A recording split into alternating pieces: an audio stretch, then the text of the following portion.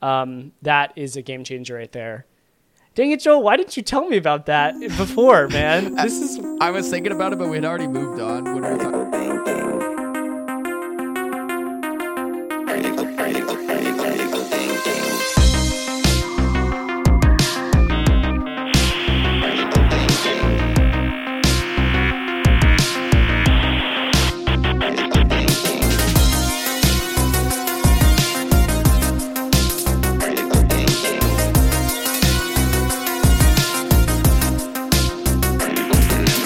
Well, we're a little light on news topics for this week, but I do have some, like, I don't know, in the doc I have pre-topic shit shooting category here, and just got a bunch of fun things to talk about. So the first one that I wanted to ask, and I've actually wanted to ask you this for a couple weeks, how often do you, well, you're pretty active in chat, right? In some of the other hacker chats that we're in.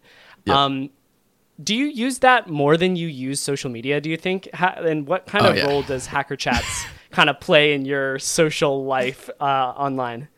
Yeah, 100%. I mean, like, hacker chats are probably, like, close to 90% of what I, like, what I would consider, like, my social circles. So, like, most, like, I would say 99% of my social circles are, like, online. Most of the people, like, people that I'm friends with and, like, closely acquainted with are not people who I know, like, who like live near me, like physically near to me.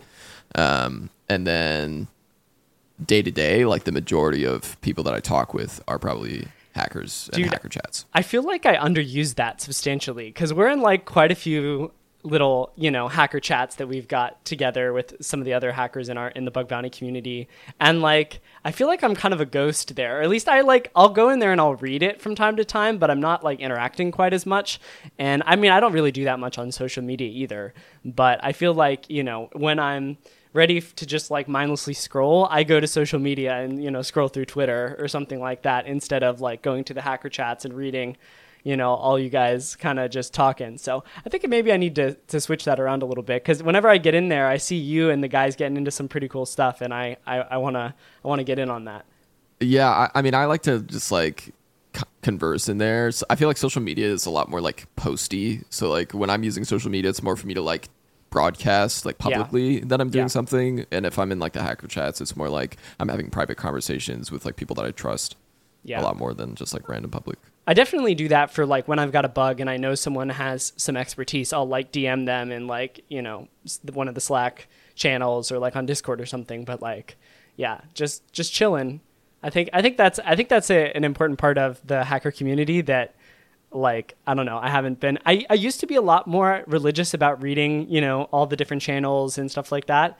But I've just kind of fallen out of it lately since I've been, running a little short on time with the rental property and some other things. So.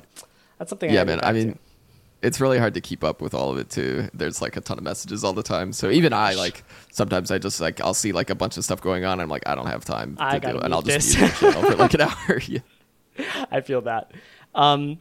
Solid. The other thing I had here was, okay, just want to do a clarification because we did an episode a while back, which, by the way, I'm going to call out our audience on this one. Let me just pull up the statistics real quick. You all said when I put a post on Twitter about what you wanted to see, you said that you wanted to see exclusive techniques and tool releases.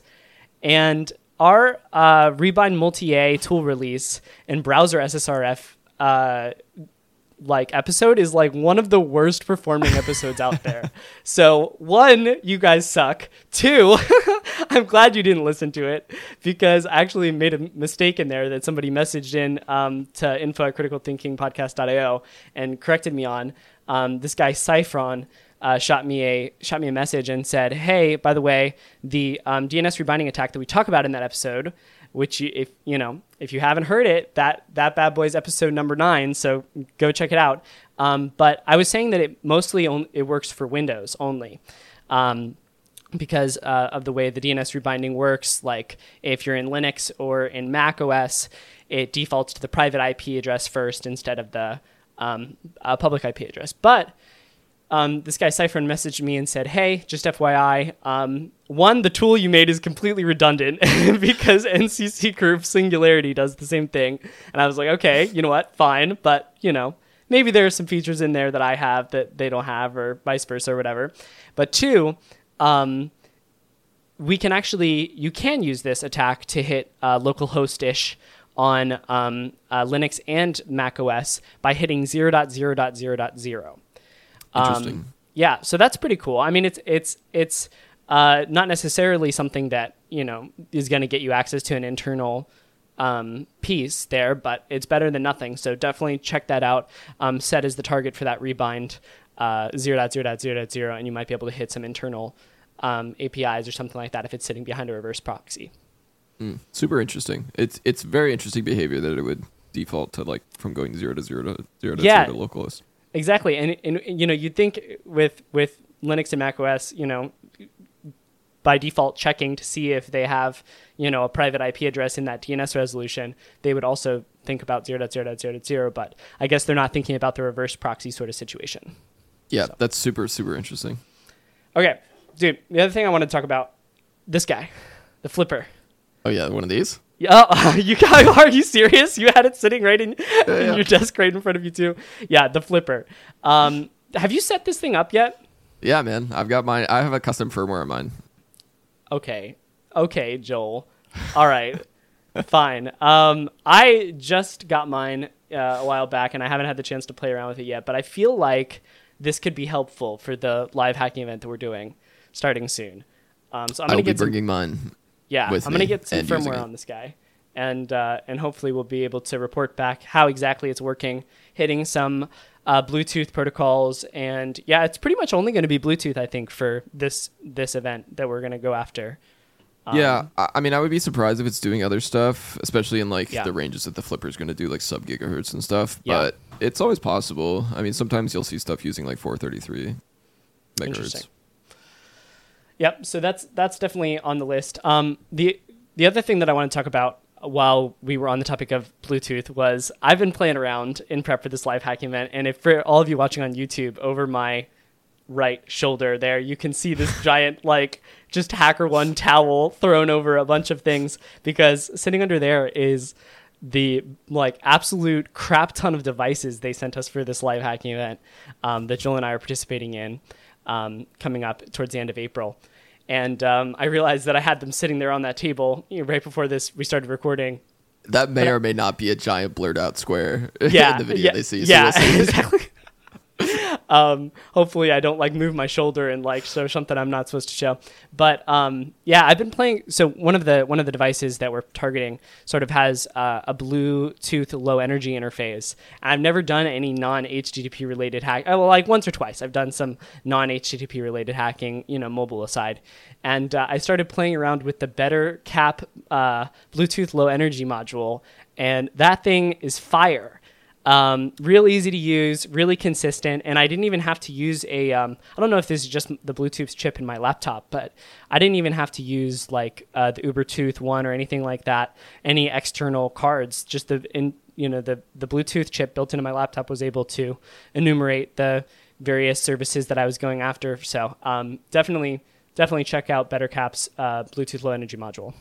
Yeah, dude, you were showing me that yesterday, and I haven't done a ton of Bluetooth hacking either. I do mainly either end up on the network side, or maybe I'll rip a chip and go into the source code and stuff. But I had been holding off on buying an Ubertooth or anything like that for a while, just because I wasn't really sure what I needed and all that kind of stuff.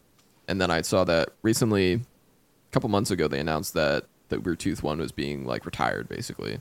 Yeah, just as I bought it, of course. I had one on my wish list for months and months and months, and I was should I buy this? Delete. Yeah, so I did some other digging, and there were a couple people talking on Reddit and stuff that were mentioning the kinds of stuff that they actually end up using. And they had said that they own the Ubertooth, but for the most part, they don't end up using it a ton. And the basic impression that I got is basically it's like a Bluetooth receiver. That's pretty much it. I don't really know what it does that is extra than that. So a lot of people were recommending this U100D by Cena. Check that out.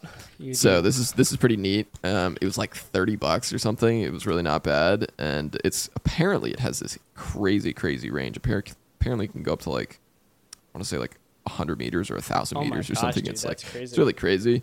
And I was using that yesterday with BetterCap. Yeah. And it was working great. I can't use it on my Mac like through Docker or anything. For some reason, yeah, Bettercat I was curious to see if you got that working.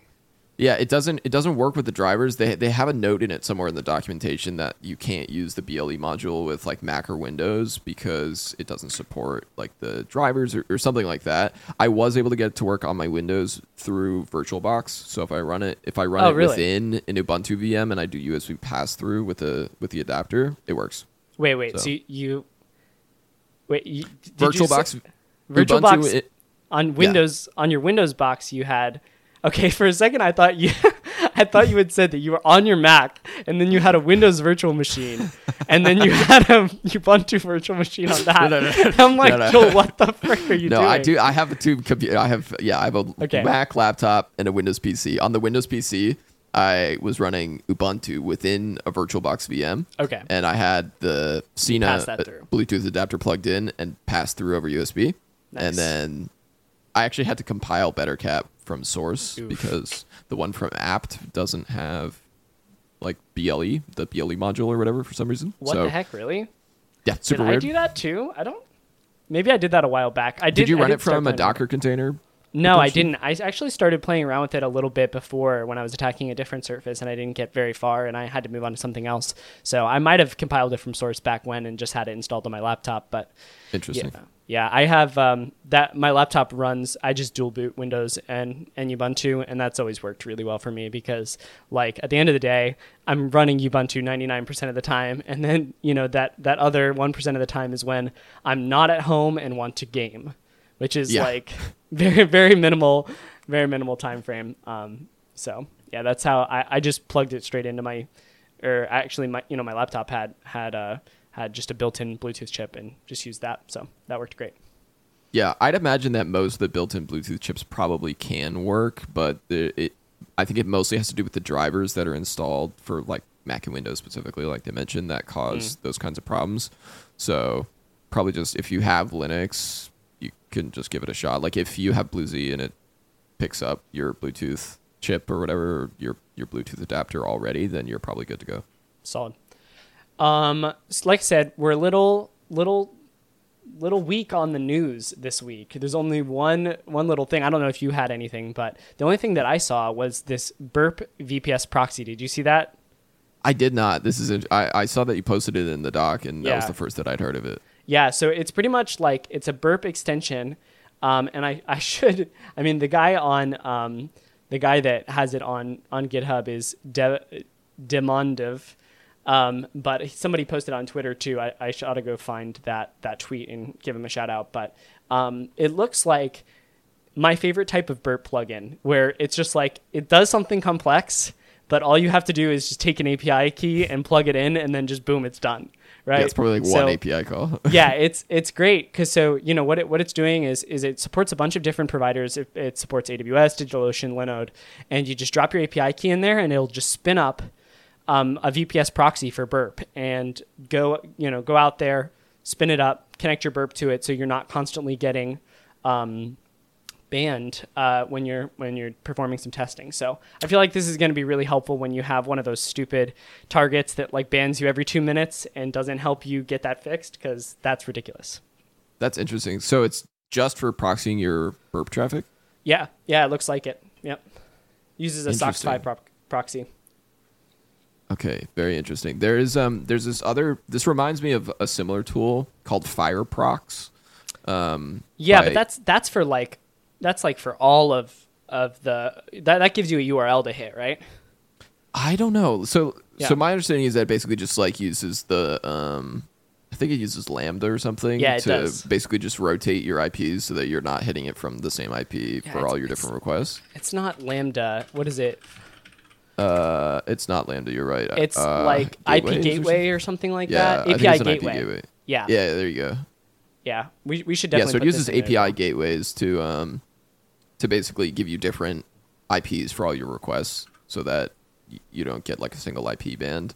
I'm not sure how efficient it is or anything like that, but that also might be a good option. Instead of having have an entire VPS setup, you could basically just have one of these instances and just like hit it until you get IP banned, and then spin up another instance. Yeah, this definitely works well if you've got something like a setup where one host is blocking you, specifically, and then you can just spin up a Fireprox URL for that specific host and then hit that instead, and you'll every request will come from a different IP.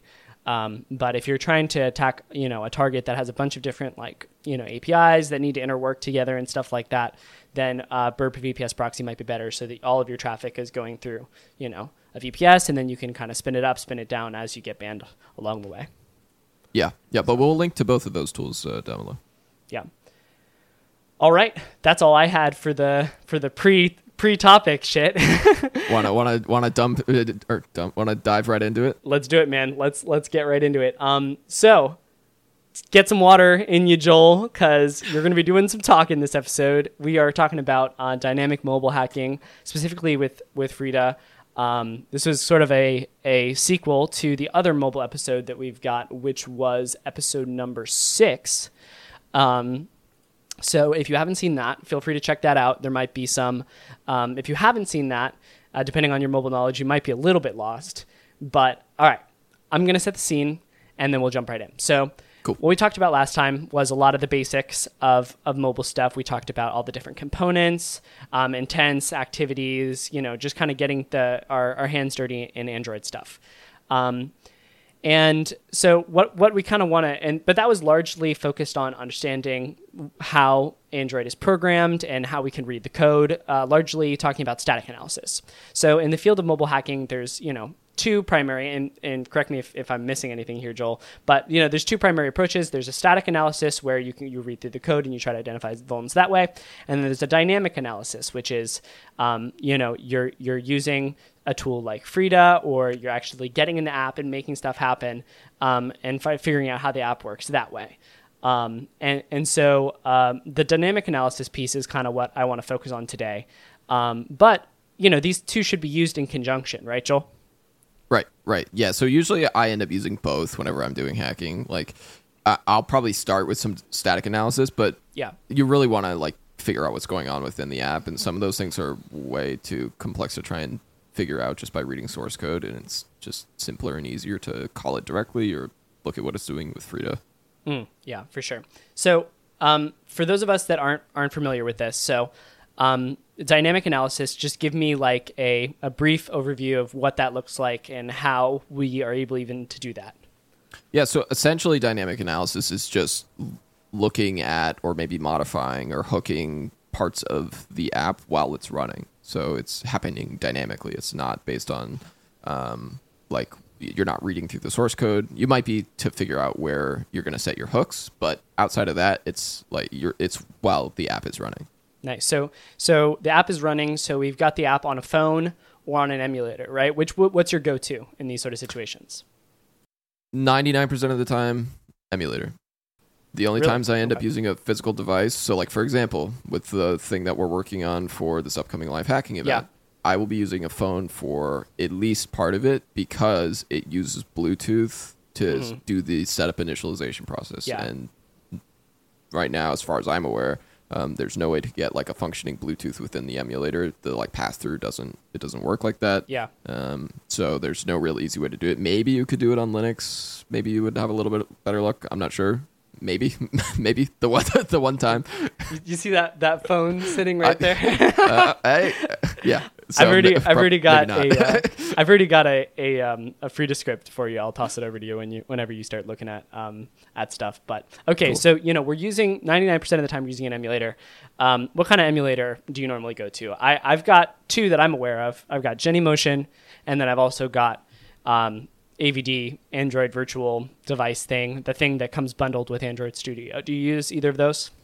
Yeah, so I use the one that's bundled with Android Studio. You don't have to get it through Android Studio. You can download it, just the Android SDK, and it's called Emulator. Oh, really? Okay. That's the name of the binary. And you can use it the same way. You can call it. You can create the AVDs. You can do all that stuff. It's just probably significantly easier to do it through Android Studio, mainly because Android Studio has the stuff for downloading and managing the SDK packages. Nice. So you can download the latest Android SDK. You can download the Google Play image for Android O or whatever, and then you can install that and create your emulator and configure it. And then later on, if you want to run it just using the emulator command, absolutely you can. Yeah, that makes sense. I literally every time, it's so annoying if you try to do it through Android Studio because you have to open Android Studio and then you've got to click the little more options button and then you click, the Android virtual devices, whatever, and then it launches up this other thing. So you've got all these windows, and if you close any of those windows, then it just closes everything. And I'm like, honestly, I think it used to be a lot easier back in the day. I think they started to overcomplicate it like recently. Now, if you run an emulator, it shows like an integrated like window within Android Studio. It's like it doesn't like pop out anymore. So if you run just like emulator at and then like at your like AVD or whatever, like that's the syntax. It'll just spawn up a new window, like a QEMU instance, and you'll be good to go. Perfect. Yeah, I should do that because I hate having all these windows open at once, and if I close any of them, then it just bloats up my desktop. So okay, so you've got the emulator up. So let's say you went and downloaded Android Studio. You've got the AVD, open AVD, select Pixel 5, build that guy. Now we're rolling, and we're interacting with that virtual device via ADB. And then do you normally have one of those devices that has access to the Play Store and then just go download the APK, or do you normally like pull the APK from somewhere and then like push it to the device using ADB install? Yeah, so it depends on what I'm doing and what the situation is. I'd say like, especially if I'm using a physical device, I'll probably just download the APK because lots of times it's feature gated. So you might not even be able to download an APK that uses BLE if your phone doesn't register as having BLE with the Google Play Store. Yeah. So if you're using some of those like Play Store downloader tools, you might run into issues actually trying to get that APK if your device doesn't have like the compatible features. And I've just found that you have to do it with like a physical device if you want to get it, or you can find it online. Yeah. I when I was downloading this app and getting installed for the LHG, I tried to install it on my main phone and then set it up on my main phone. And then there's like some weird incompatibility with my specific device that I have and this version of the app. And it's, if you like dig deep into the like release notices on their website, it's like, oh, by the way, if you have this and this, then you're just not going to be able to use Bluetooth. And I'm like, I like set up crazy. That whole thing. And so, that's a little bit of a pain, but I think I had another, device sitting in my closet or whatever. And is it an old device? Yeah, it is. And actually, so I had to update it a little bit to get it to meet the right like APK level or something like that. And it was a whole so process. Almost certainly the problem is that it has Bluetooth, but it doesn't have Bluetooth Low Energy. And so really? It has Bluetooth, but not BLE, and it can't talk with BLE stuff. I've had the same problem with older Android devices that I can't use for Bluetooth testing anymore because they need BLE specifically. Oh, wow. Yeah. No, this was an old device. I've just got like a little, like, actually it's right here. It's like this little, it's supposed to be like a little, cable management thing. Yeah, but I just have like a little label on it that just says I know exactly. Is that from GitHub? Is it from GitHub? Let me see. We definitely got it at one of the live hacking events. I think it was. Yeah, I think it was from GitHub. Actually, I put it over I have the label over the place where I got it from, so I have no idea. But I think I have the same one though. It helps to have a bunch of old phones around when you're doing mobile testing though, because sometimes you'll have those sort of weird incompatibilities, right? I just have a stack of phones in my drawer. It's crazy. Let me see your phone drawer. Anyway, okay. So we've got the app running on an emulator.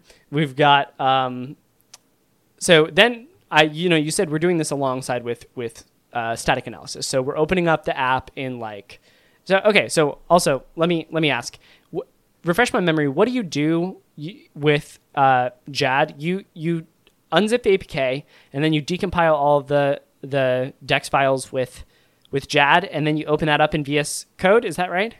No, not even. I use the APK tool to extract basically the decoded resources and the DEX files. Yep. And so now you've got Smalley, right? Not DEX. Right, and then I use Okay. JADX to only compile source and not the resources, and output that into the same folder. So like Wait, I feed what? them both the APK. So I feed APK tool to APK to like decompile everything, Right. but like not pull out Somali and all that kind of stuff. And Okay. then I use JADX with the same APK to have it decompile only the source code, because I think JADX also does like resource decoding or something, but I prefer APK tools over that. And then I'll also feed JADX the APK, and I'll have it output into a like the same folder in like a Gotcha. source folder. So JADX, if you pass it an APK, then it will go ahead and. It does Dextrajar and everything. Yeah. Oh, okay. I was wanting to do it the Joel way when I did this last one. I was like, all right, you know what? I'm gonna get it together. I'm gonna be cool. I'm gonna use VS Code like Joel, and I'm gonna have it parse the I'll whole send thing. you the commands that I use. Yeah. And like the specific arguments and stuff. Yeah, but I just, I always literally, I just open it all up in JADX GUI, and the search functionality is kind of shit in that though. So it's like, not sure if that's the right move, but gets the job done part of the time. Okay. It's especially nice if you don't want to like have it all on your disk, right? Yeah. Like if you just want to open a jar file or something and you don't want to have a million Java files on your C drive or whatever, then you can just use JADX GUI. Okay, so the setup now is we've got an emulator, we've got the APK loaded onto the emulator, we've got our source code in front of us and VS Code or JADX or whatever we're using, and then now we want to start doing some dynamic analysis. One of the most common use cases for dynamic analysis is SSL pinning bypass, right? So Talk to me a little bit about how that works, and then you've got a script somewhere, which I will try to find while you're talking, that does universal bypasses, right? Yeah, so basically cert pinning, like in a nutshell, is the device verifying the certificate that is coming back from the server. Okay, so if you think about how proxying works, especially for proxying TLS or HTTP traffic, your burp proxy, your system has trusted that the CA, the burp like certificate authority cert, which is going to issue new certificates to sign all your different requests. And because you've trusted it at a system level, it's fine, and you can proxy your traffic through burp. But if you weren't, Chrome would probably be throwing, certificate errors. Just by default, so you have to do certificate pinning settings. Yeah, exactly. Now, by default, certificate checking, I guess, just certificate validation, right? This isn't necessarily pinning; it's just normal certificate validation over HTTPS. Yeah, this is at like a system level. This is like normally your system is going to check that the cert that's signing the traffic is what it should be, and it's a valid cert, and it's not self-signed and all that kind of stuff, right? Right. So if by default, if you were to like install the certificate on your Android phone, you would probably be able to get like some apps through there. You would run into the same issues you would run onto a PC if you were trying to proxy without or with a certificate. Like for the most part, it would work, but certain apps, a lot of apps, honestly, implement this thing called certificate pinning, which is where inside the app, inside the app, they say these are the specific SHA-256 or whatever hash. This is the specific hash of the certificate that it should be coming back from the server. And if it doesn't have that hash, then reject the request, and it'll basically drop the connection and it'll fail. You'll see it in burp. It'll say like, TLS verification failed or certificate verification failed or something like that. And so what you have to do is you have to bypass that verification. You either have to tell it that every certificate is okay, or you just have to remove that verification step entirely. There are a couple different like core like HTTP libraries that are very commonly used. So before we go into that, I'm going to try to summarize it like I was 5 here, okay? Sure. So by default, HTTPS is the thing that keeps our communication with a server secure, right? And the way that works is by having a certificate presented by the server side that says, hey, I am whoever they're claiming to be, and that certificate is signed by a certificate authority. That's like the big guy that we all trust saying, hey, this guy really is this guy. And we can validate that cryptographically because this really smart 5-year-old we're talking to here. We can validate that. Are you smarter than a 5th grader? No. We can validate that cryptographically by using like, because our device has a set of CAs that we trust, and we can tell whether that signature was actually signed by the CA versus by Joe Schmo. And so that's how normal HTTPS works. Now, when we are installing a device, a certificate, or when we're trying to, see HTTPS traffic on an Android device, we have to install Burp or whatever intermediate proxy you're using, HTTPS certificate, their CA certificate on our device to say, hey, by the way, we also trust Burp. And Burp just says, hey, I'm whoever the heck I want to be, and just, gives you a valid certificate for every person, coming through. And that is how you can sort of decrypt that traffic from a middleman perspective, right? Right. And again, the main distinction between certificate validation and like the standard certificate validation and certificate pinning that's happening here is that certificate pinning says specifically only these certificates are allowed for the traffic that I'm trying to send. Like, I'm trying to talk to this API, I should only be getting this certificate back or from this CA back.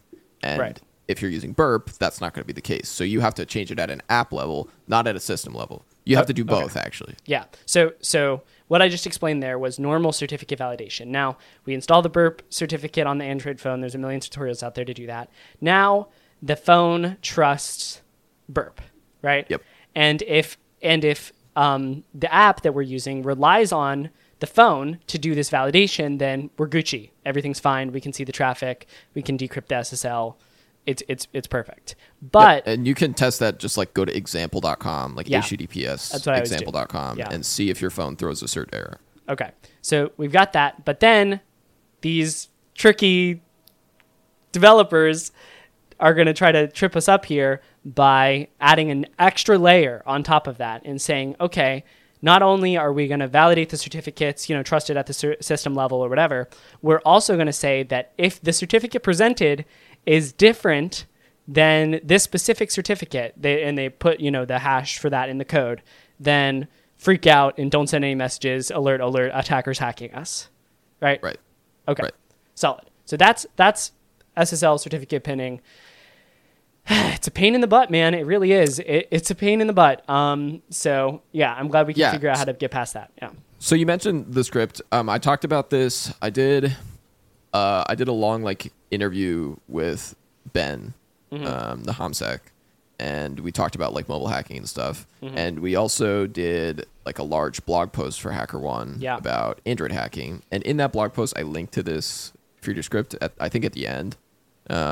And this is basically my go-to script as well. That's the same script that I use for 99% of apps. I almost never have an issue with it unless it's a custom implementation of cert pinning somewhere. So basically, it just looks for a lot of the really common certificate pinning libraries that exist out there. OKHTTP, the built-in Android TrustKit, Trust Manager. Yeah, TrustKit. Yeah, exactly. And it hooks all of them as basically a low a level as possible, so that generically speaking, it can hook most cases and it can stop cert pinning in most cases, including at a system level for if you're using the trusted certs XML or whatever, the new way that they do it with Android. I'm reading through the script and what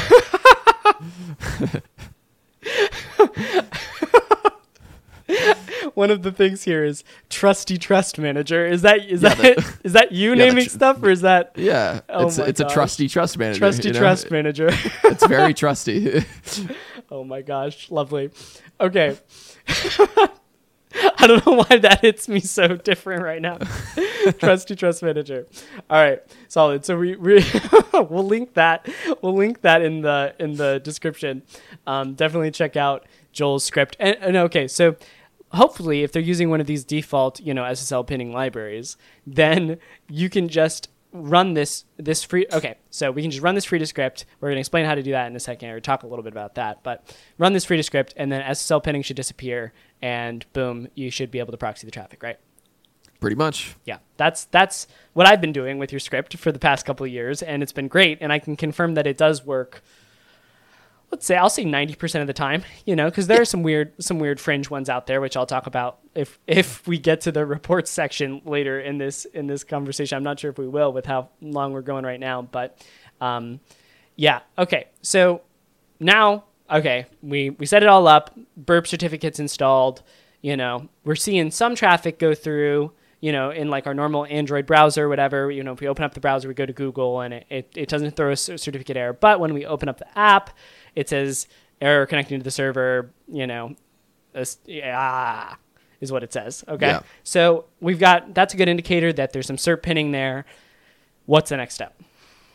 So if I'm trying to figure out like custom cert pinning, for example, one of the first places that I'll look Okay. is So Logcat. let's before we know whether it's custom cert pinning or not. I mean, do you just go right down the rabbit hole and try to find custom cert pinning, or do you run the Frida script in general, right off the bat, and then if it doesn't work, then you try to go find it? Yeah, I mean, usually I'll just try it out of the box. Mm-hmm. If it doesn't work, then I'll run my Frida script. If it still doesn't work, then I assume it's custom pinning. Okay, so walk me through running the Frida script. Do we just how does that work? Yeah, so Frida involves basically two main parts. There's Frida server and Frida CLI. So Frida CLI runs on, I'll call it the host. That's like your laptop or your PC or whatever, right? Where you're like running your scripts from and all that kind of stuff.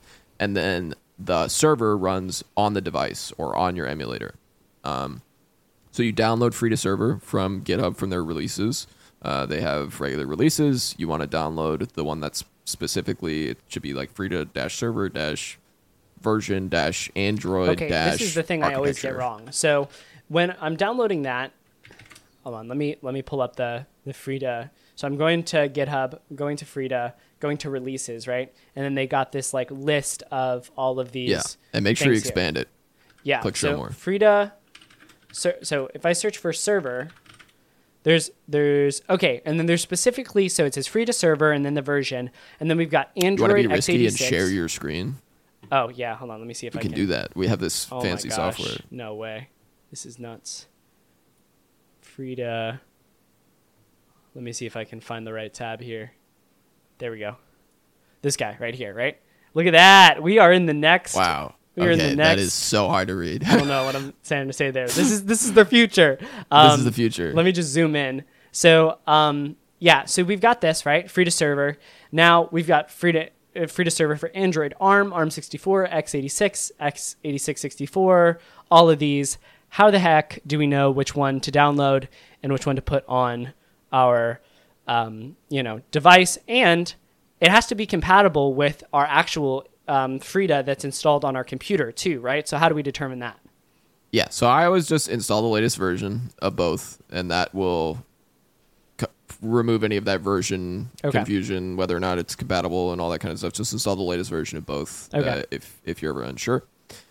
For the architecture, it's the same as like with Linux. So you'd run uname-a on the device over ADB, and it'll tell you what the architecture of the device is. If it's like Arch, or if it's x86, or if it's x86-64 or whatever. Most of the time, you're going to see either ARM, maybe titled ARM v7, ARM v7L, ARM EABI, or you'll see x86, or you'll see ARM64. Okay, and if it's most of the time going to be one of those. If you're running it in an emulator, it's normally x86, right? It's normally probably x86-64. Okay, but gotcha. Yeah, it's going to be either x86 or x86-64, unless you're on like a Mac M1 or M2 that has an ARM chip, right? And then that would be cool. It'll right. So it's going to be, if you're running it on an emulator, it's going to be the same architecture as your CPU, unless you're explicitly emulating a different architecture. Right. You can run an ARM. Yeah, it's just crazy slow. Yeah. Okay. Gotcha. So you go through the full step and install Frida on your Frida command line on your computer and Frida server on the thing every single time. Your boy is a little bit lazier than Joel. Yeah. And I don't do it every time. Yeah. I usually just like have it on the device, and then if it doesn't work, then I'll like update them both. Okay.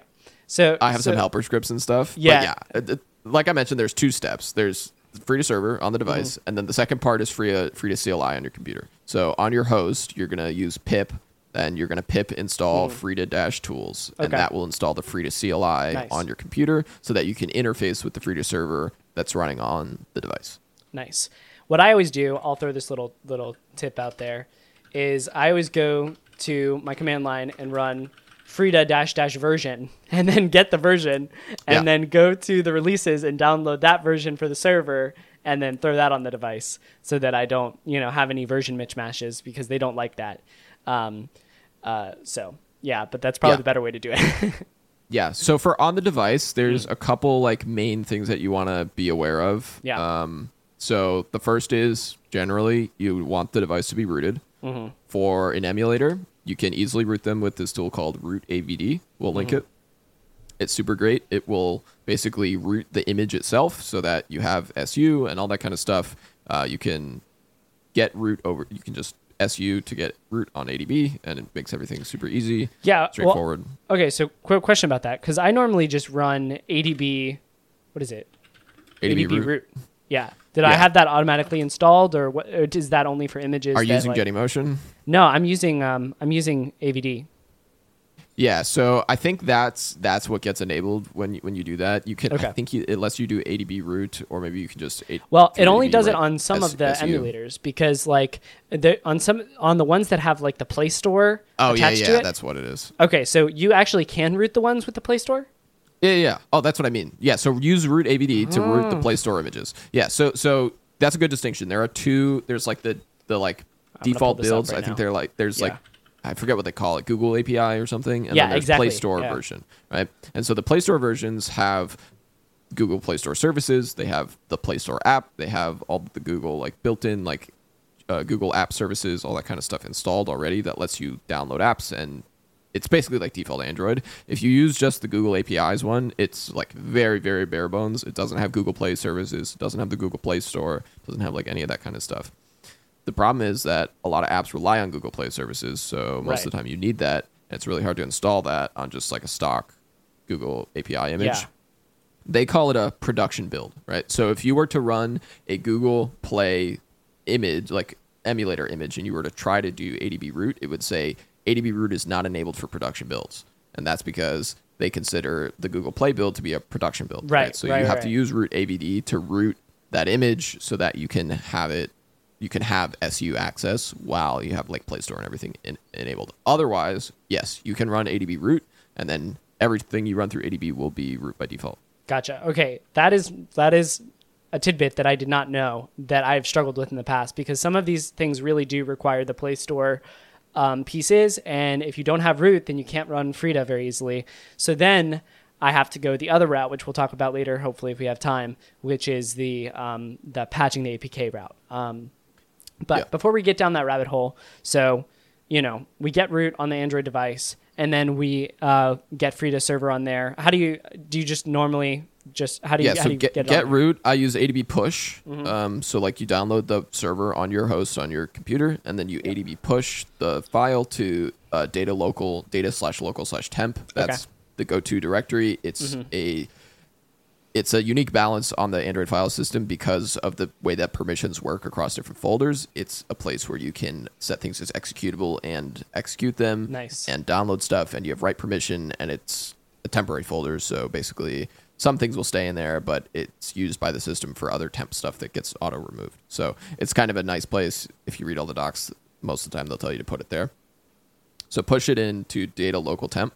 You're going to need to set it executable. So chmod it. Either, I think 755 is what they tell you to do. You could probably plus X. That's what I do. But just, 755 or plus X. And then make sure you disable SE Linux. SE Linux is enabled by default on Android. It's going to cause problems with like cross-process communication, all that kind of stuff that Frida needs to be able to do. So set enforce space 0. That will turn off SE Linux, and you can type get enforce to check what your SE Linux status is. It'll say either enforcing or permissive. So you want it to be permissive. Nice. I don't know that I've ever done that. So maybe some of the other images have, like, some of the images that are not the Play Store images have it disabled by default or something like that for debug purposes, or I'm not sure. Yeah, I'm not sure. Like sometimes you run into it more than others, but it'll be pretty obvious when it's an SE Linux error and you need to disable it. Gotcha. Okay, so then you've got the server running, you've got the client running. Now, the connection... Well, server's not running yet. You need to run the server, so like data/local/temp/Frida server. Okay. In the newer versions of Frida, there's a -D for daemon mode. that runs it in the background automatically. So it used to be that you put an ampersand after it and just do it like that as a background process. Now you can just do /D and it will run it in daemon mode. It has that built in. And now your Frida server is running. Now on your host, if you type Frida-ls-devices, you should see your Frida server like instance basically listed there, showing that it's running, it's connected, it sees the device, you're ready to go. Frida-ls-devices. Solid. And that just validates like what devices are connected to Frida. Yep. Okay. So then you've got your server up, then you can do the fun stuff. Yep. Now you're ready to run the script. So if you're using the cert pinning script, for example, typically what I would run is Frida-U for USB, which basically tells it to use like a plugged-in device, not the host machine, because you can run Frida like on processes on your host machine. So you want to distinguish, I want to do this on a connected device.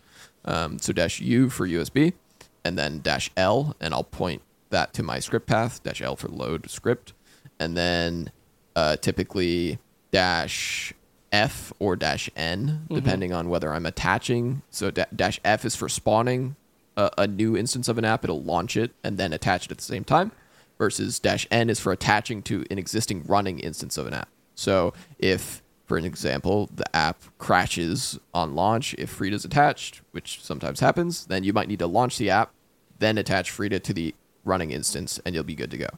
Solid. Okay, I love how you just pulled all that out of your head. Every single time I do this, I'm like getting into, my command line, and then I'm like typing Frida, and then I just press up, and then inevitably I don't find it, and then I resort to, when you're really desperate, history, pipe, grep, Frida, and then you can see the whole list. Do you use FZF fuzzy find? I don't actually, and I have. That's really good. I have Fish. I use Fish as my primary, CLI, which I love. I love Fish, but also let me say I a little bit regret it because obviously the syntax is different than Bash, right? So if you do something like ZSH, it's intercompatible.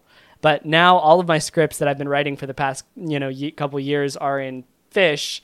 And so if I ever try to like switch computers into like, I've seen, we all surely you can chat GPT that. Come on. Yeah. Oh, that's a good idea. That's a good use for it. But whenever I'm trying to like jump onto a server and trying to like pull down my config, none of my scripts work by default because they're all Fish, and it's like, what the heck? Yeah. I really like ZSH, but FCF, it's really good. It's called Fuzzy Find or Fuzzy Finder. And it's basically like a better version of Control R or history search on terminal. And it also works for like finding files on your file system. If you just type FCF, it'll look in your local file system, and it's like basically fuzzy finding, right? So you can type like parts of your command. You could type like Frida, and then you could type maybe an app that you've run before, or like -N or something, and it'll fuzzy search across your commands, like not just exact search, like how reverse search is. And it's really, really good. Solid. I just added that to the notes for the description. That looks super helpful. They've got something a little bit similar to that with Fish by default, but yeah, that seems better. Okay. Anyways. Yeah. So Joel knows his command line flags. I do not know my command line flags. That's the TLDR of that. I've run situation. a Frida script or two in my day. Yeah, I can see it. Okay, so we've got the server running. So when you say -F or -N, you're launching a process. So normally what that looks like is you are giving it the package name, right? For launch, APK. you give it the package name, and for attach, you give it the app name. That's also a new thing. It used to be that it was the package name for both. If you do Frida-PS space -U, again, -U for like USB or connected device, then that will list the processes that Frida sees, and it'll show you, like if you have a running app, it'll show you the app name, right? It won't show you the package, and then for the rest of them, it should show like the package. So that's kind of how you'll know. But if you want to, that's like one thing that you do need to either look up or be aware of is if you want to spawn an app and you only know the name of the app, you're going to have to find the package name. Yeah. That's not hard to do, but just be aware. Yeah, no, that's gotten me recently because I was like, why is this Frida command not working? I copied and pasted from the last time I used Frida, and then it was like, Yeah. Okay. So there's some differentiation there. I love how you are like a walking Frida documentation. I dig that. So we've got it running. We've run the script. Decrypts the SSL cert pinning. Happy day. Now we're able to, use the app. Right. We can talk about custom SSL cert pinning implementations, but the other thing that I want to jump backwards a little bit. So in this situation, this assumes that we are using a rooted device, because you can't just have other processes hooking into other processes if they're not root, right? So what about the situations, Joel, when you cannot use a rooted device for whatever reason, like the app flips out if you're on a rooted device? What is your approach to that? Yeah, so it depends on how they're doing their checks. Okay. Typically, we did mention like you can patch the APK, so that is an option. There are ways to get Frida within an APK through patching. Essentially, you put the a Frida native library into the app, you re-sign the app, or you edit the Smalley code to load that library, which will be the same as launching Frida server, but within just that process, right? So instead of being system-wide Frida, it's I patch this APK to load Frida specifically, and it has Frida, but nothing else does. And then you can attach to it like you would with Frida server, but it's just that single instance of the app. You can do that, or you can just edit the Smalley code, and you can, make changes, recompile it, re-sign it, install it, run it. And that could be your workflow. It's just a lot slower. It's a lot more tedious.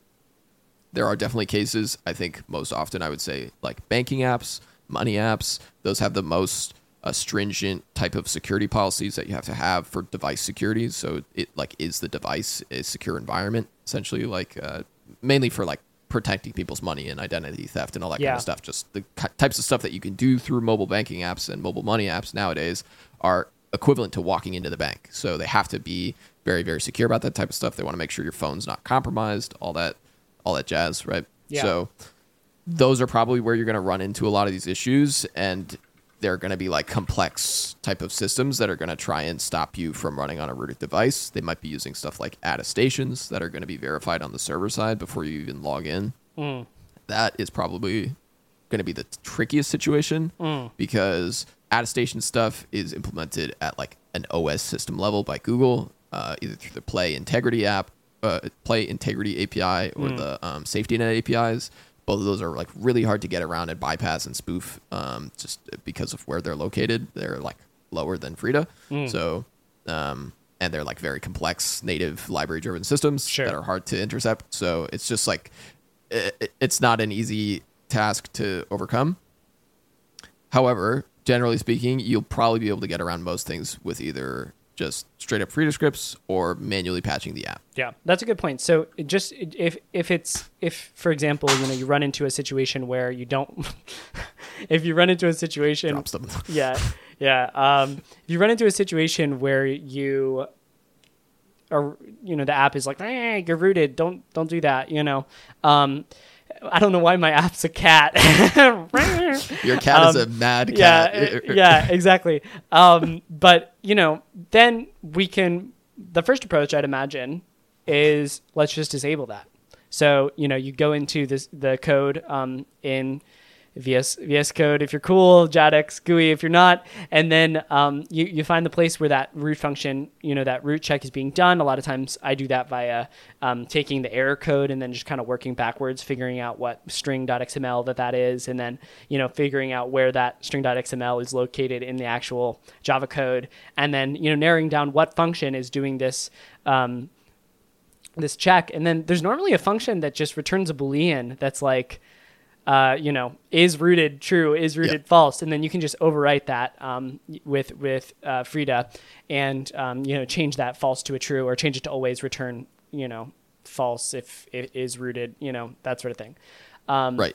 And for those of you that are a little bit intimidated by that task, if you look at Joel's SSL unpinner script, you'll see these functions, these actually assignments, variable assignments. I'm looking at the one on line 34 here. certificatepinner.check.overload.implementation. What he's doing there is he's selected the specific certificate pinner class on line 33, OKHTTP3.certificatepinner, and then he's selected the check function and selected the overload for that, because there's multiple check functions depending on the parameters, that takes a string and list. And then he's taking that implementation and overriding it with this function that he's defined right after there, which is essentially just saying we intercepted HTTP3 or OKHTTP3, and then we're just returning saying everything's good, right? So that's how easy it is to overwrite functions, just arbitrary functions inside the code.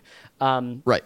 Yeah, so the way that this check works, typically it would throw an exception. Yeah. So that's why you're just doing a return. Right. Typically, the way that it would check is it's a void return. It doesn't actually return anything. It just executes. And if there's a certificate error, it throws an exception, which would get caught by whatever's calling it. So instead, you just exit out immediately. There's no error, no problem. Keep going. No error, no problem. No error, no problem. No error, no problem. Okay. we're in a goofy mood today, man. Okay. So going back to the using Frida on an Android without root. There's a article that I wanted to call out that's like my go-to article for this, that I just I remember very vividly when I started learning about this. This article by a person called IKOZ, IKOZ. Yep. I love that guy. Yeah. And so let me pull up his Twitter as well. I don't know if it's just IKOZ. Yeah, it's just IKOZ. And he does an article called "Using Frida on Android Without Root." Very, very, very apt name. And he walks through, the basics of how to do it, and in detail, doing exactly what you would need to do. So that one's great if you really want to understand what's going on. When I was first learning, I went ahead and manually patched the Smalley code, which is kind of a tricky process, but it was good to understand what was happening. And then ever since, I have been using this tool called Objection, which I'll also link in the description, an article by NetSpy, NETSPI. And let me just pull that up right here. It's written by Cody Was, and it's 4 ways to bypass Android SSL verification and certificate pinning is the title. And just really good information there on how to use Objection and some other ways to get around certificate pinning. So I'll link both of those. Excellent resources. Like Joel said, you probably shouldn't have to do this too much. But if you do, it's good to be able to do it, and it allows you to get around some really tricky situations. So, yeah. Objection is pretty good.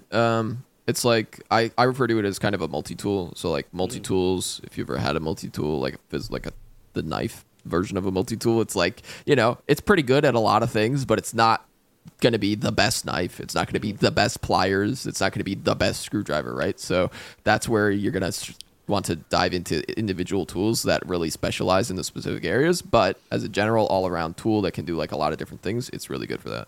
Yeah, solid. That makes sense. So check out Objection if you're in that sort of situation. Okay, so let me look at the doc real quick because we're getting long here on time.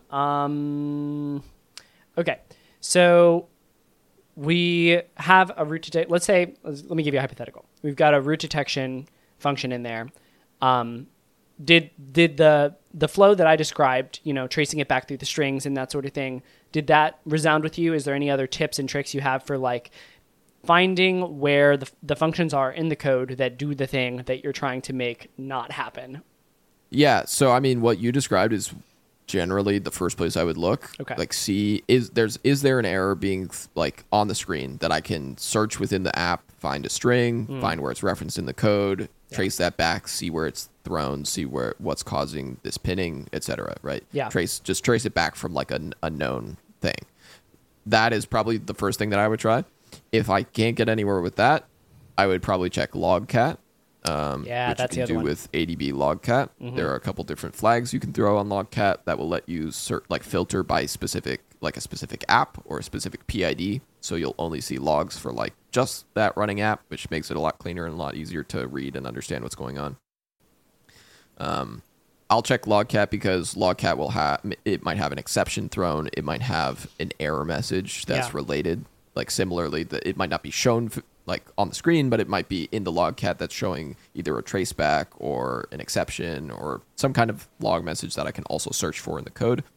And then if that doesn't work, I'll start searching for generic terms. I'll start searching for pin, pinning, certificate, maybe even like SSL or verification or something like that. And I'll just look and see. If I still am not finding anything, then I'm just going to like start digging through package files that are related to the app. Like, it's like you just got to keep going. It's going to get grindy after a certain point. Yeah, I imagine so. And yeah, I mean, most of the time that should get you there. The only other time that I've kind of run into a situation where I was like, I cannot find this function, is, sometimes these functions can be in native libraries, right? Yes. So talk to me a little bit about this concept of native libraries and how it makes our life more difficult as an Android tester. Sure. Yeah. So native libraries are basically portions of the Android code base that are written in native C or C++.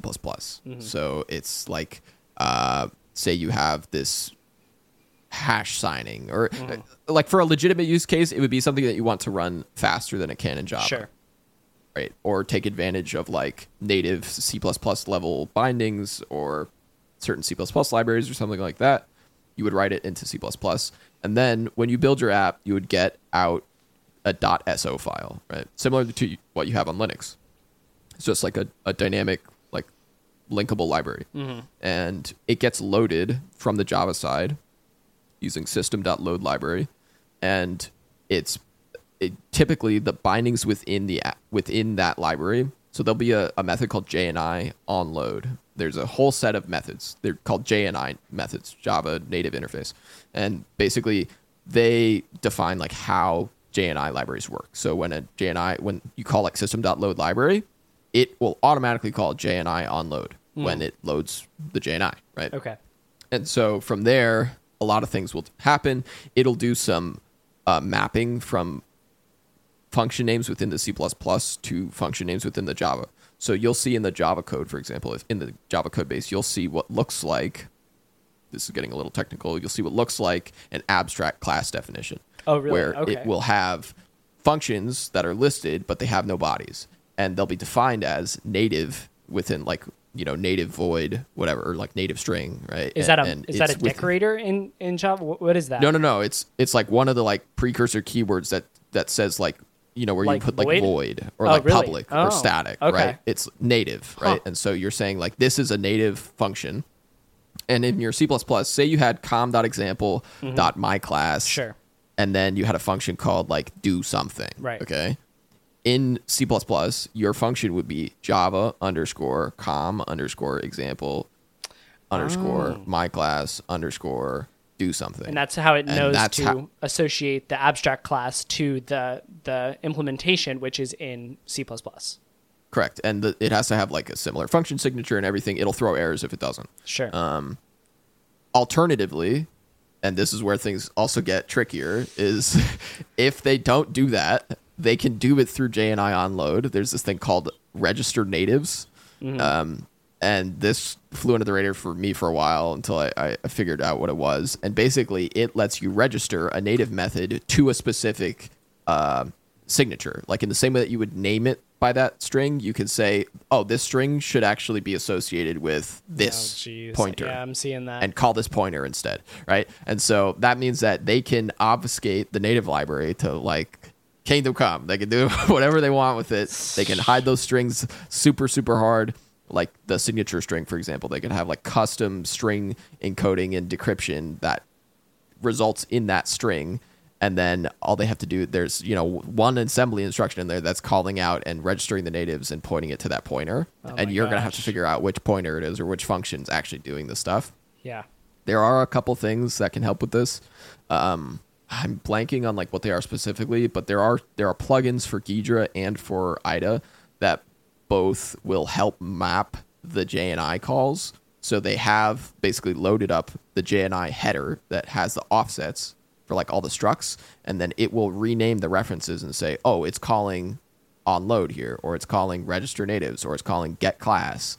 Because there's like, this is also how you would, for instance, like if you want to use a Java string class, you have to do it through JNI native bindings. So you would do like get class, and then you would get an instance of like a C++ pointer that points to that class, and it's Dang, Java dude, through C++.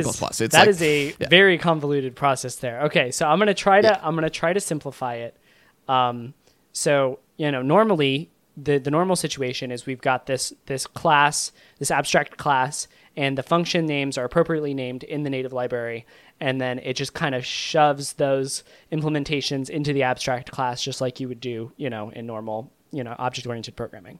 But and that's the simplest case. Yeah, and that's pretty much the only case that I've run into that I could find. But also, I was going to talk about this other case that I couldn't figure. So maybe actually that was what was happening. I should have called you in this scenario, because I had this one time I was like, man, I cannot patch this. And I actually ended up, all I needed to do was change one letter in a header so that I could overwrite it instead of, and I actually ended up literally patching the native library. I literally just opened it up in a hex header and like searched for the string and like replaced one of the characters in the string, and it changed it, and it worked beautifully. But shout out to Space Raccoon for that awesome idea. But then maybe it could have been the register natives thing that was getting me there. So that's hella complex. I don't even know what I want to ask here. It's super dense. This is the thing with native libraries, is like generally native libraries are like, it requires a whole separate skill set, right? Because you have to be familiar with assembly code, you have to be familiar with like pointers and like C++ and like a JNI, which is like a whole other thing. And so it does definitely take like a lot of like extra like effort and resources. I wouldn't really recommend, unless you need it, to like dive into all of that, unless it's something that's really interesting to you. But it's one of those things that I've kind of only like learned out of necessity. And it's like a very like complex, and it's super hard to like reverse engineer and like come at it the other way from. Solid.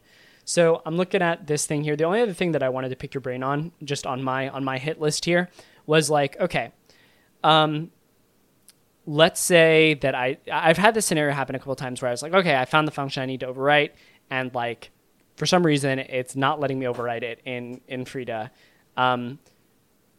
There's this thing. I think I messaged you, and I think we came up with the conclusion. Let me see if I can find this app or this script. Yeah, here it is. So what we ended up doing was java.perform, and then we put the function call inside of it. And then what I ended up doing was having to run setInterval, which is a JavaScript function which runs a function at a set interval, very aptly named. And then it would run that function again, and then whenever that function got defined, it would just overwrite it. Why is that happening, and why do I have to use this setInterval function to overwrite the specific function? This is a very specific question. Sorry about that. So we were talking about this, and it was in a native library, right? Yeah. The function. Yeah. So the reason is, as I mentioned, native libraries don't get initialized until you load them. So you have to call system.loadLibrary in order to initialize the native library within the Java context.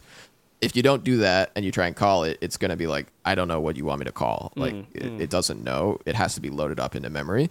So you essentially had to wait for system.loadLibrary to be called by the app before you could hook that function. And that's why you had to keep doing it on a timer until it got loaded up. Once it got loaded up, then you can hook it. Solid.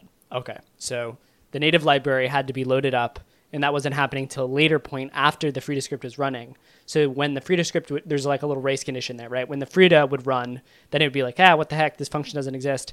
And then afterwards it would get defined. So when I went ahead and stuck it in the set interval and put like a try catch statement in there, then it would say like, okay, nope, not there, nope, not there. Yeah, yep, they loaded it. Now I'm going to override it. Is that accurate? Exactly. Solid. Yep. Okay, cool. Well, actually that leads quite well into my report. You down to jump into that now? You got anything else you want to say on dynamic? I did have two things that I wanted to mention. Yeah. Actually, one thing, because I think one of them we mentioned. I think we already talked about proxying over USB with ADB reverse. Yeah, in a different episode. Yeah, I've been using that all the time. And that's not really dynamic. Yeah, that's been helpful. Yeah, not really a dynamic hacking thing, but certainly quite useful, especially since we talked about hacking on physical devices. Another thing with physical devices, and this is the other thing, there's a tool that was made by Genymotion, or Jenny Mobile, I guess is the company. It's called Scrcpy, SCRCPY. And it's basically just a tool that lets you display your Android, like a physical device screen. You just plug it in over USB, and you can view and control the screen on your computer. So you don't have to like pick up your phone and stuff. It also does like clipboard transferring, which is super nice. You can just like click and drag stuff. It has the buttons. It's great. It's like in between Android emulator, but physical device. Makes it a lot easier for doing a lot of testing. For those of you listening on the podcast, I'm just sitting here with my jaw dropped right now. This is super cool. So is this super awesome? Like, it just mirrors the screen onto your computer and lets you. Dude, that's so helpful. Oh my gosh. And is it hard to set up? I mean, can I just use this with Air, like the Android Studio? I don't have to use like Jenny Mobile's thing, do I? No. It's a fully separate package. They even have here. You can get it with apt. Frick, I love this. No way, really? Yeah. What? Oh my gosh. Apt installs Screen Copy. Yeah. Screen Copy, I guess is what it's short for. But yeah, on Mac you can use Brew. They have install docs in the README on their repo. But yeah, it's a super useful tool. I use that like 9 times out of 10 when I'm using a physical device, just because it's a pain to have to like pick it up and have it connected somewhere that I can touch the screen and all that kind of stuff, and all the copy pasting and all that, whatever. Dude, that is a game changer right there. I'm installing that right now.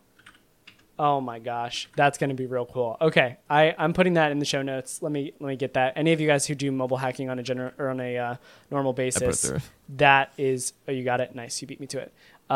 That is a game changer right there. Dang it, Joel, why didn't you tell me about that before, man? I was thinking about it, but we had already moved on when we were talking about the physical versus emulator thing. Yeah. And then we moved on to JADX, and I was like, I'll just write this down. And Dang, it was like on my sticky note until the end. Well, I'm glad I checked in with you again rather than just jumping right into the reports, because that would have missed out on that juicy tidbit. Yeah, so, all right. So ADB reverse, that's in episode 6. And then, this SCR copy. Yes. Screen Copy. Nice. To display your physical device on your host. More bangers from Joel, guys. Frick, I love that. Okay.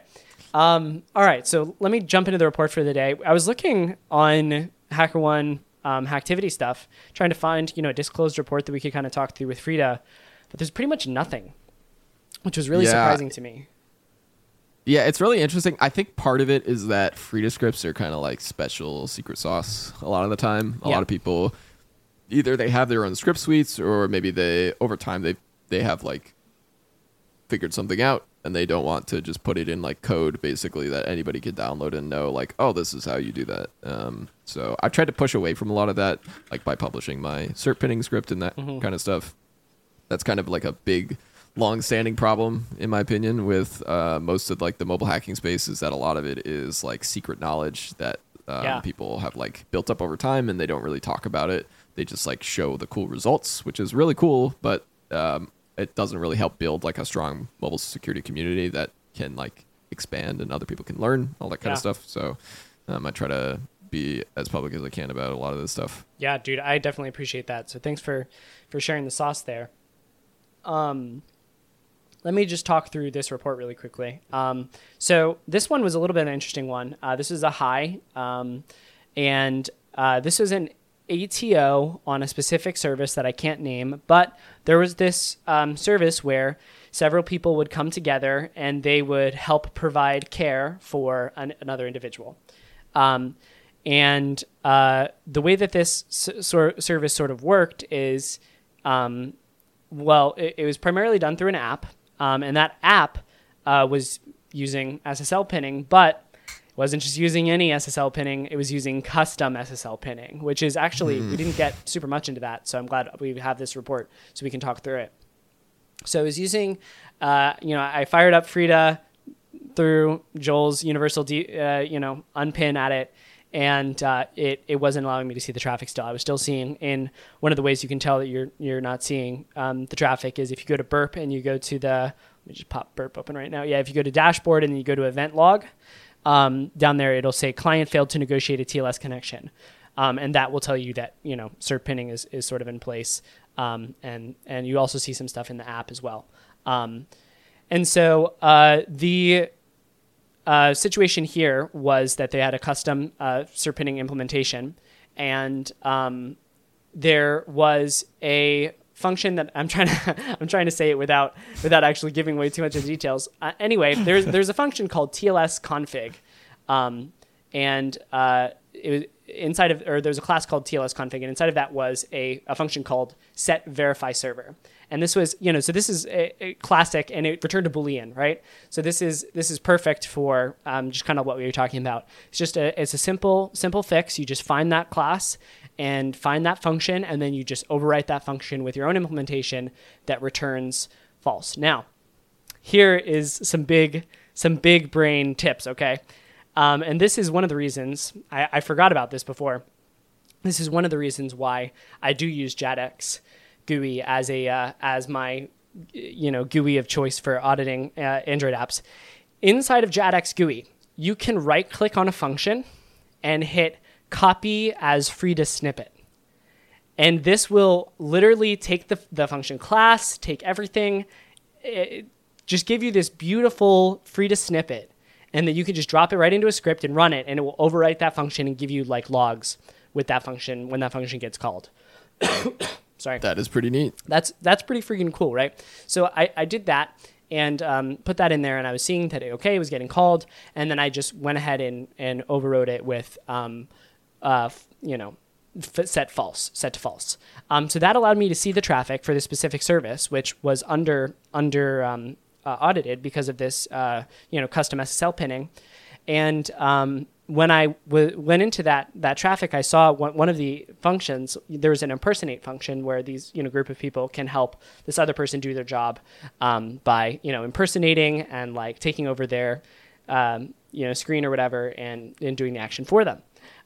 Whenever you see stuff like that, you should be hearing the cha-ching from the bounties because that is normally very, very hard to implement properly. And I was hoping that I could potentially just put in any user's ID and it would just let me impersonate that user. Wasn't the case, but it did allow me to put in the ID of somebody on my like care team and then get the access token for them. So the other people that are kind of working in the same scenario as me to help, this person do their job, this other person do their job, I could take over their accounts. So then we got arbitrary account takeover in that way on those accounts, and that resulted in a high vulnerability. And I would never have found it if I hadn't gone through those loops to get rid of that SSL cert pinning. And I have to say, like sometimes it can feel really like I just spent like 5 hours, trying to bypass SSL pinning and stuff like that. But just like we talk about all the time with like getting access to scope or paying the extra $50 to get the premium feature, or getting access to scope that other attackers aren't willing to go through the effort to get access to or aren't willing to pay the money to get access to, that almost always produces amazing results. So taking it a little bit further, bypassing that custom SSL pinning implementation, bypassing that root detection, can often land you some pretty sick bounties, even in the HTTP realm. It doesn't necessarily have to be some crazy mobile bug, but it can also just be an HTTP, REST API bug as well. Yeah, 100%. A lot of that security through obscurity stuff happens in the mobile space just because people don't look at mobile and people don't understand mobile and people don't know how to get past some of the basic security measures that exist on mobile, like cert pinning. And as a result, they just put a lot of really crazy stuff behind that. Yeah. Absolutely. So that's cool. That's the report I had. You got one you want to talk about, Joel? Yeah. So this is actually my first ever bug. This is the first ever report I created on HackerOne. No way. It was This was at the H1702 2017, my first live hacking event, my first bug bounty anything, and one of the targets was Uber, and they were like. They had put up a challenge. They had like a specific couple of challenges, and one of the challenges was to bypass the jailbreak detection on their driver app. And nice. I was like, oh, I can definitely do that. I use Frida all the time. Yeah. I could just hook a couple of methods. And so I spent all night, like I hadn't done any like hacking ahead of time or anything, like, cause I was like super out of the loop on all this stuff. So I just like sat down and I just like dug into it, and I wrote up this like crazy long Frida script that hooked a bunch of different things, and I bypassed it, and I actually got to do a show and tell for that. No way, like really? Again, it was my first live hacking event. I was like, I had no idea what was even going on. I was like, yeah, so out of it. I was so like, what is all this? Who is this Franz Rosen guy? Dude, well, congrats, because getting to do a show and tell at your first live hacking event is nuts. That's how you can tell you got some serious, you're in the right place. But yeah, I will say I have seen a couple challenges like that where people will put like, if they have a mobile app and scope, they're like, hey, if you can bypass our root detection, we'll give you, a medium or something like that. And I always eat those up, man. Like I have, I'll just pull up my.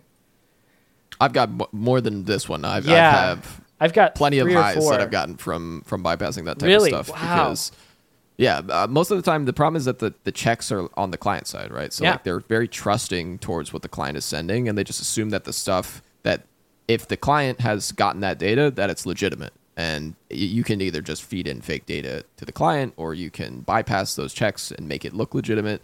And then the server will trust a lot of that stuff, and you've already proven impact. Wow, that's crazy. Yeah, so I've got a couple of those. I've never been paid more than a medium for it, but apparently there's highs out there to be gained. And like Joel said, there's pretty much, it's almost always possible, right? Because there's all of this code that's running on the device is in your control if you're running on a rooted device. So you should be able to theoretically go in there, hook the right functions, return the right values, and bypass the whole thing. So definitely something to be on the lookout for there. Yeah. Cool. I think that was it for me. Yeah, this was a long episode. I know there was a lot of data condensed in here. But yeah, I hope that it was helpful. Yeah, for sure, man. It always is. And I'm looking through here. I think we hit most everything, so that's good. We still have so much more to cover in mobile, so there'll definitely be more mobile episodes to come. And it seems like you guys really enjoyed the last one. So yeah, we'll definitely keep those coming at a pace where you can take some time, digest all the wisdom that Joel has imparted to us, and yeah, become better mobile hackers. So is that the pod? Cool. I think that's the pod. All right. Peace. Peace.